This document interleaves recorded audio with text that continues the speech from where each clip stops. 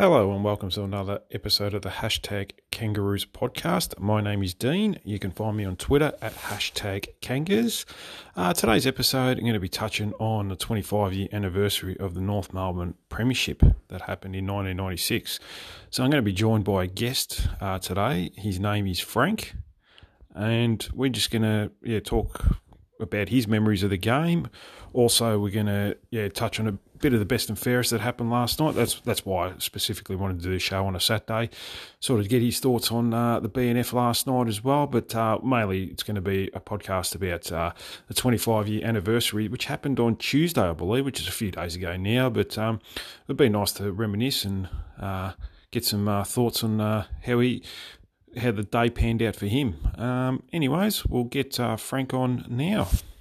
Here joined by Frank, long-time North supporter. So how did you become a North supporter, Frank?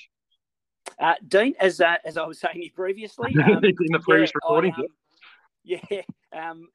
parents immigrated from Europe in the early '60s. I was born here in Melbourne in '71, so gather didn't really have much of a VFL football background or anything like that. But first day of primary school, grade prep, first kid I met was a fellow by the name of Adam. He sort of said to me, "Who do you follow?" I said, "No one." He was a North supporter and said, I'll be a North supporter too. So, conversation between 6-year-olds and go to the footy to this day. Oh, nice. No, that's a great story. That's much more exciting than mine. I just followed North because of my brother, my older brother at the time. So, yeah. So who are some of your favourite players from the 96 team or the players from that era? Well, obviously, everyone, Archer, Anthony Rock, but I really liked one of my favourite players was Craig Scholl. I just thought he was the doctor. Just criminally underrated. The doc, did his job week in, week out. He started as across the half-back flank. Then we shifted him in as a makeshift key forward. And he just did his job, sort of weak. Rarely got beaten, but just never really got mentioned in the same sort of breath as Carey, Archer, Schwass, and those guys. Yeah, 100%. No, he definitely, because he transformed from a key defender, a back pocket sort of player to full forward that year. Because I think Longmire might have done his ACL, so we kind of need someone up forward to help Carey. And I think he would have kicked about 40 or 50 goals that year. So no, it was very underrated player. And even his I don't remember if you remember his last ever game he played. It was against Melbourne. He probably had his career best game. He kicked 7 goals. Something like that. Yep. So he did. He kicked 7 in that game against the D's. So he was just one player that I always kind of thought didn't get the kudos that he deserved. So I was a big Craig Scholl fan, but obviously, like anyone in the '90s, he was probably top of the tree, and then there was a heap of other great players just beneath him. Yeah, definitely. Yeah, no, it's a very good player. So what are your memories of the grand final itself? Do you remember much about the game in 96 against the Swans? I do, mate. I was actually 4. So living in the southeast suburbs, back then, the internet was in its infancy, so you still had to queue up to buy tickets. So, I remember that. Yeah, I did the same thing, so yeah. Yeah, at the time, the closest Bass outlet was the one at the Moorabbin or the St Kilda football ground. So Adam and I went and basically did shifts overnight and camped outside the St Kilda Footy Club to buy tickets to the 96 grand final. So that was pretty weird, standing outside Moorabbin buying tickets for the granny, but that's what you did. And there was quite a few North supporters there and quite a few South Melbourne supporters probably back then.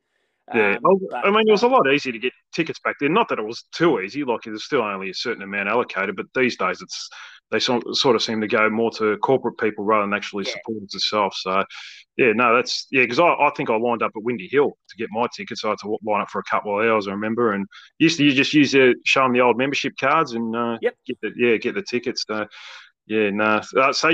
so whereabouts are we seated for the game? So I was seated at the Punt Road end, Yeah. right behind the goals. Basically, I was right between the goals where the Glenn Freeborn sort of erupted. Second quarter. So that's pretty much where I was, because the MCG was very different back then. It wasn't all the way around. So I think I had Southern Stand, the Ponsford Stand end, and all that sort of thing. And I remember second quarter, that's where Freeborn was kicking all his snaps and got us back in the game pretty much. So it was a good spot. Yeah. So look, I don't know about yourself, Dean, but I was I had been to the '94 prelim. I'd been to the '95 prelim. Yeah, and I went to the '95 prelim. Yeah, that was a smashing. So. It was a smashing. So I was just after we beat Brisbane in the '96 prelim, it was just relief that we'd actually got over a prelim and made the granny. But really nervous leading into '96, into the game, just really nervous, really anxious. Probably didn't absorb enough of the game while I was there until we got well clear, and then you could sit back and take a breath. So my memories of the first half, I remember getting behind and Paul Kelly dominating out of the middle and sort of really thinking, this one's going to slip away, and then the comeback, and then we took control. And it was probably about 10 minutes into the last quarter that I actually sort of took a deep breath and kind of went, I think we've got this. Yeah. You could sort of tell, like, especially, I remember an incident, I think the Swans were up by about three goals or 4 goals and maybe 20-odd points. I can't remember, but Paul Kelly did a short pass to Lockett, which just fell short.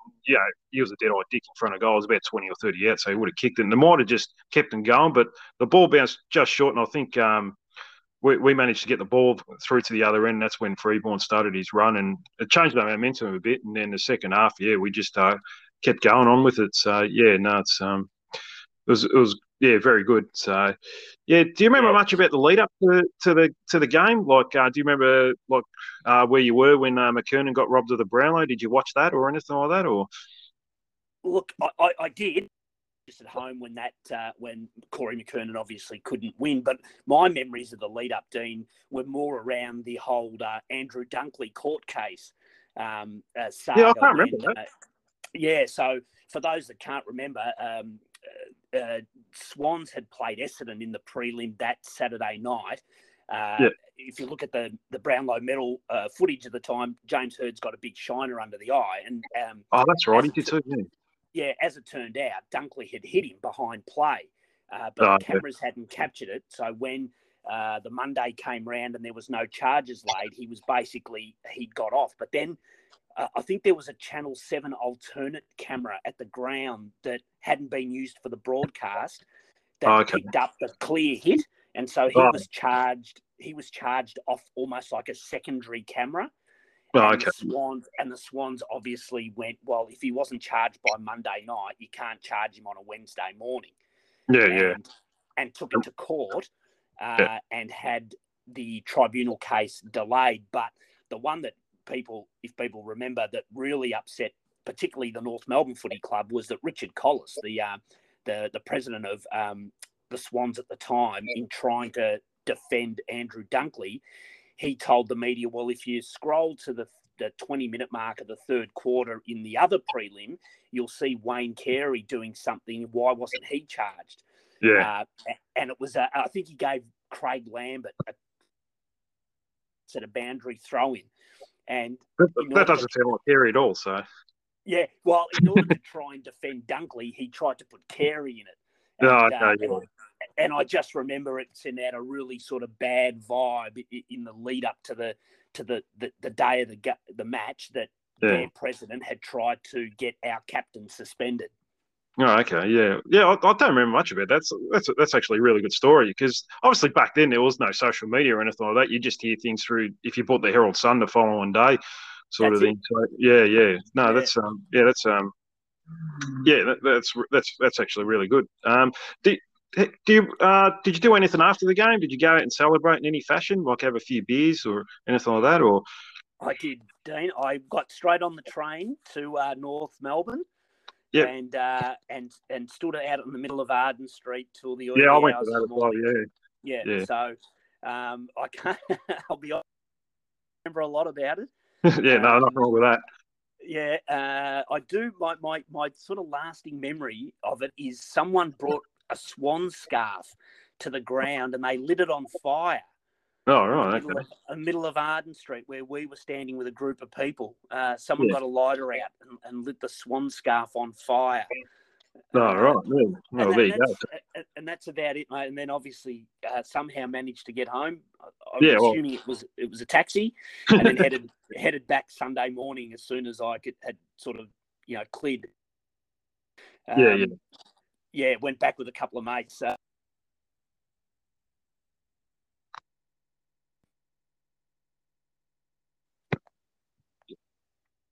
You there? Sorry, you cut it out there, Frank.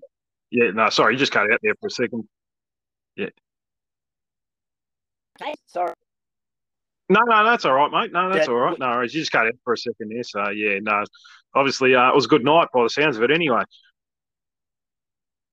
Yeah, mate. Yeah, terrific night. And I don't know whether you got it or not, but, headed back the Sunday morning straight back to Arden Street with a few of the boys to enjoy it again. No, that sounds good. So what was your final, when the final siren went, were you emotional after the game? You obviously seen Melbourne win it last week, and a lot of their supporters, how emotional they were after 57 years without winning a game. Do you remember what you were feeling when that final siren went and we won by 7-odd goals? Yeah, mate. Look, again, joy. I remember hugging my mate next to me, and just, Look, I think it was a real sense of relief for people that don't remember. There was the whole Fitzroy merger going through at that time I remember that, as well, and it was almost like this may be our last chance to win one as the North Melbourne Football Club. With the pressure that was coming from the powers that be about mergers and relocations and things like that. I honestly kind of thought this could be our lap of honour. 100%. So at the end, when we'd won, I really just sort of went, look, whatever happens from here, I can tell people that I actually saw the Royal Blue and White win a premiership. Whatever happens from here happens, but I still managed to see them win as the North Melbourne Football Club. 100%. Yeah, because I was part of North Winner Flag. I don't know if you remember the 93 Foster's Cup game against the Crows, where there was obviously a lot more importance with, pre-season games back then, where we lost by 25 goals and we looked like a bit of a rabble. I remember Shimbush got sacked after that game. We ended up getting Pagan. Did you ever think that from that moment on that we'd win a flag? Look, I remember the game really, really vividly. That game got moved from Melbourne at short notice to Adelaide. The original fixture had us playing Adelaide over here, but for whatever reason, we had to go over there. Yeah. And for people who don't remember, we had lost Qantas as the club sponsor summer. So we went over there without logos on the jumper. Got flogged by 25 goals, and I remember that. Schimmelbusch the next morning, and that was probably been as close as I've thought the for sale sign might go up at Arden Street. That was as low as I can ever remember the club being that couple of days. So, mate, dreaming of a premiership at the start of 93, mate, I was just hoping that the lights would stay on for the rest of the year. I wasn't even thinking about a premiership. But 100%.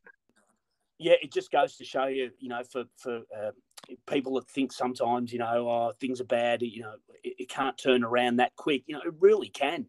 100%. Well, you look at it now, we're hoping it's going to happen for us soon, but it can.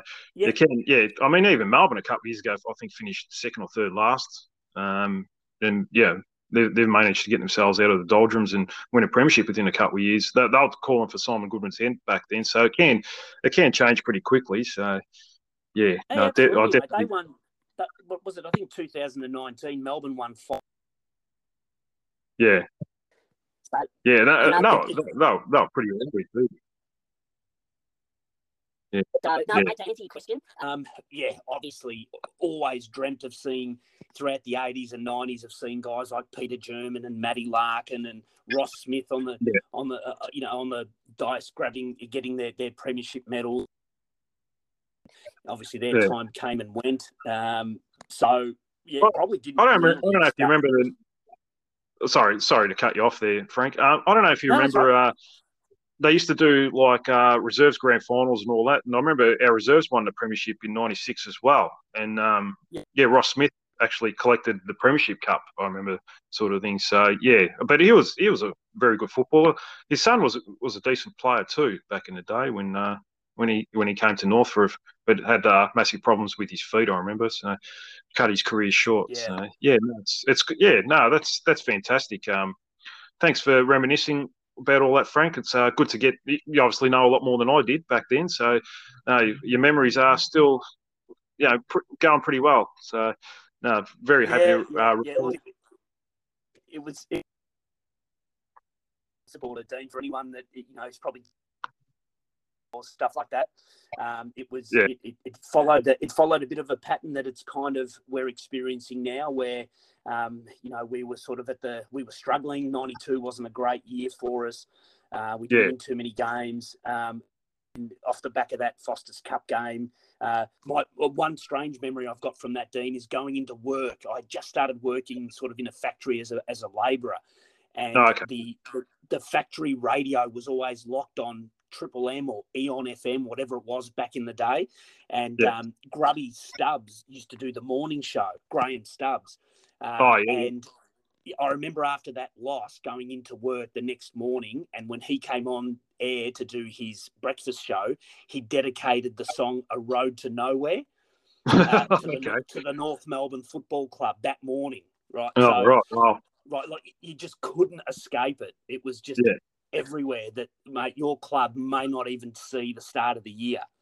That's where it was, and I don't think people understand how bad it really was back then, and probably most of us didn't even really have a grasp on it, because I mean, like I said, there was no social media back then. It was just everything through the paper, and it's only years later that you find out this stuff, that people, players weren't getting paychecks regularly, and except for the big stars like Carey and all that sort of thing. Like even in the 2000s, we were sort of still struggling to pay players. So whereas now we're pretty much, we've come a long way since then, obviously. So and we look back 25 years later and we've still got a football club to follow. So I think, like, even though we finished last, things aren't as bad as it seems. So yeah, that's good.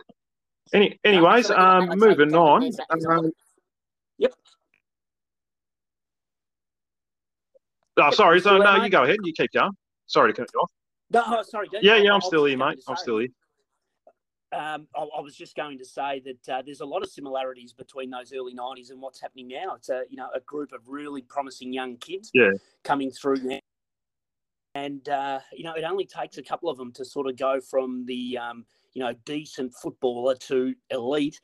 And all of a sudden you've got yourself a real side. So, I'm certainly hoping in the next couple of years that we really start to cause some headaches for the opposition. Yeah. Speaking of young guns that are coming through, did you happen to catch the best and fairest last night? I did, mate. I did watch that, and it was. It seems social media-wise, it's going to be remembered for the guy who came second. Clearly, Won. It was really look. It was lovely to see Ben Cunnington sort of open up like that. But 100%. Just a guy that you sort of think like he's so hard and unfussed that really nothing bothers him, and just to see, get so emotional about the support he'd had from the players and the club and the fans, and that was, I've never seen Ben like that. No, 100%. No. Well, you don't hear him talk pretty much at all. So he just lets his football do the talking for him, and there's nothing wrong with that. It's worked pretty well for him so far. But he really opened up last night, and it was hard to keep a dry eye, wasn't it? So just listening to him. Yeah, and what he's been through basically the last few months. Yeah, it was really, as I said, it was great to see. Congratulations to Jai. I think everyone could see that it was only a matter of time before he won a Sid Barker. I mean, he's shown all the really, really nicely, and a big. And also, Ben McKay for, I think he came sixth. Yeah. But again, a guy who, I'll be honest, Dean, a couple of years ago, I didn't know was up to it. Well, even as close as to last year, really, he wasn't getting a game the first half of the year, and you sort of thought that, with his brother at Carlton, they might just look to move him on. But once he got that opportunity, he took it with both hands, didn't he? So, yeah, it was amazing. That we threw him in the deep end really because we had to, and he just really blossomed, and he was fantastic. So that was. And from me, anyway, if I was writing the book, you would have got massive odds on him this time last year, going top 10 in our BNF. But there you go. Yeah, 100%. And we'll talk a bit about Jy Simpkin. We can't take anything away from him. Averaged 26.9 disposals, 5 clearances, 3.8 tackles a game. Do you think you can get, is that his ceiling, or do you think there's more room for improvement? I mean, he's only 23 at the end of the day, 24 when the season starts next year. Do you think he can still improve? Oh, absolutely, Dean. I mean, the other part of it too is if players can improve around him, clubs have to. They'll have to watch Tommy Powell's and your Will Phillips and that. I think at the moment it was either probably or Ben Cunnington who got the attention from the opposition. And I think as you start to spread the talent, it just means that guys like Jy and that might get the second or third best midfielder on them. So, I think he'll just continue to improve as the players around him improve. Yeah, I mean, the one thing I did notice on his stats is he only kicked 2 goals, so that's probably like a bit of you'd probably want to get half a goal out of him a game next year. Probably try and get it to 10, 15. He did have 14 goal assists, which is fine. I'm not too sure how many scoring involvements he got. The stats don't go that high up in footywire.com. I mean, that's probably a room he has to improve in, I suppose, just to get, he's obviously no Dangerfield or anything like that, who kicks about 20 or 30 goals a game through play. I mean, he does play forward as well. That may be an option too for Jy, maybe going resting, because we do have a lot of midfielders at the moment. We didn't even touch on Taron Thomas, who's another, ball-winning midfielder, and a number of others, so... Yeah, look, I think there's more room for improvement with him as well. Of course, Taron Thomas and the debate rages, Dean, on social media about Justin Horne-Francis and whether he goes pick 1 or pick 3 or pick 2, but I don't think there's much doubt that he'll end up at the club. And having watched the prelim the other night on you couldn't help but get excited. And look, I know the club's playing their cards close to the chest because Glenn Luff was on Trade Radio yesterday, sort of saying, we're not sure yet. We'll look into it, but I got no doubt about it. The club already knows that they're taking him. They're just keeping it, tight-lipped as much as they can, really. So. Yeah. Yeah, no. I agree. I mean, I think I heard David Noble the other day on the ABC saying, when he went to Adelaide, and he built the side from the midfield out. Mate, you're looking at, most carried his side to a stand. Yeah, 100%. Yeah, I mean, 18 years old. That sort of talent doesn't grow on trees, does it? Really? Yeah, no, 100%. Do you know much about Callum Coleman-Jones? You there, Frank? Sorry, mate, you just cut out a bit there. Yep. Yeah, I got you now. Yep. Yeah, I can hear you. Okay, I was just telling you, do you know much about Callum Coleman-Jones? No, look, mate, don't really know much about him. To be honest, it sounds like a player that will fit the list that we have at the moment. He'd certainly be a good acquisition. Look, and it sounds like it'll get done. I read this morning that Richmond have received pick 38 for the Marbia Chol. And that's what you got to think. Yeah, it'll be around there, sort of thing. Like, I think we've got a third rounder that might be 39 now, so they might just look. At the end of the day, they don't have leverage. A player wants to come to another club, and we've got the first pick in the pre-season draft. If worst case scenario comes, so I think they'll probably have to take that at the end of the day, reluctantly. I mean, in the end, if we don't trade for Robbie Tarrant, and he goes over as a free agent, they lose pick 38 because the AFL will deem that one free agent in one. Yeah. So you're right. They've really. I mean, North can be pig-headed about this and make it super difficult. But hopefully the club sort of managed to do something that ends up working, keeps the relationship alive. Yeah, I mean, listening to Glenn Luff yesterday, I think they're talking about him maybe taking over Goldstein when he finishes up as the ruckman. But next year they're looking at maybe even a 50-50 split of playing Goldstein in the forward line a bit and Coleman Jones in the ruck and rotating through that. So that'll be interesting to see. I mean, we've got plenty of options now. We've got Jake Edwards, who we picked up in the mid-season draft, and we've got still got Tristan Cherry. So we'll definitely see how that pans out. And also, there's also rumours that we might be taking pick 19 from Gold Coast to take a player on, Darcy McPherson. I don't know if you heard that. I did. Yeah, I did. Now, there's a guy, mate, that has just not registered on my radar at all, Darcy McPherson. I did read that this morning.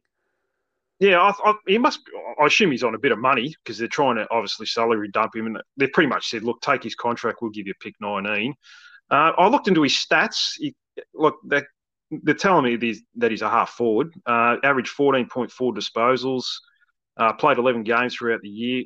He averaged 4 tackles a game, which isn't bad, but only kicked 1 goal for a forward. So I think he's more of a midfielder forward and probably a player that they signed to a long-term deal when he was younger. He showed a bit and with a bit of pressure to sign those South Australian boys and King as well coming up next year because they're all out of contract. They're probably trying to dump some salary to give these players more money to stay, I think. I mean, that's how I understand it anyway. So. And if it doesn't work out with McPherson, I think he's contracted to 2022, then we just delist him, I suppose. So, I mean, give him a year, see how he goes, and if it doesn't work out, no loss, really. We still get a pick in the top 20 as well. And I think we've got plenty of room in the salary cap as well at this stage. So, we'll see how that one plays out. So, but there's obviously a lot of rumours going around at this time of year as well. So, yeah. Well, anyways, thanks, Frank. Thanks for... Yeah, go on. You go ahead. No, that's all right, mate. I was going to say, it's a crazy time of year with rumours and draft stuff and that. So hopefully the club does what they need to do to make sure that the list improves. Yeah, 100%. But anyways, Frank, I think that's pretty much it. Thanks for reminiscing about 96 flag. I think that's the 25-year came up on Tuesday, so it was good to get your views on that. And you've obviously got a lot of stories about it, so a lot more knowledgeable than myself. So that was it was good to catch up. Where can people find you on Twitter or anything, or on socials if they want to chat to you about all things North Melbourne? Yeah, well, I mean, Frank Descalzo is behind a suit, anything like that. It's just a banter about footy and things like that. Yeah, no, sounds good. Search for North Melbourne Football Club. I'll be there. Yeah, no, that sounds good, Frank. Well, hopefully we get to do this more soon as well. So, it's been a pleasure to have you on, and enjoy the rest of your Saturday. Thanks very much, Dean. So that was Frank. Apologies for the audio quality. It was a bit on and off. We did a lot of calls and a lot of times it hung up as well. So apologies for that. It was good to catch up on his views, especially from the 96 flag. He's got a great memory, Frank. He obviously remembers a lot, so it was a pleasure to get him on the show. Make sure to give him a follow on Twitter as well. If you're a North supporter, he'll be happy to reply and talk all things North Melbourne. And that's it for today's episode. Thanks so much for joining me today. Make sure to give me a follow at #Kangas, and I'll see you next week for an episode. I'm not too sure what I'm doing at this stage. I'll think of something. It might be something to do with free agency or something like that. So, not so much free agency, maybe trade period or something around that mark. But thanks very much for joining me. Enjoy your weekend. And today's shout out goes to Anthony Mellington. Bye for now.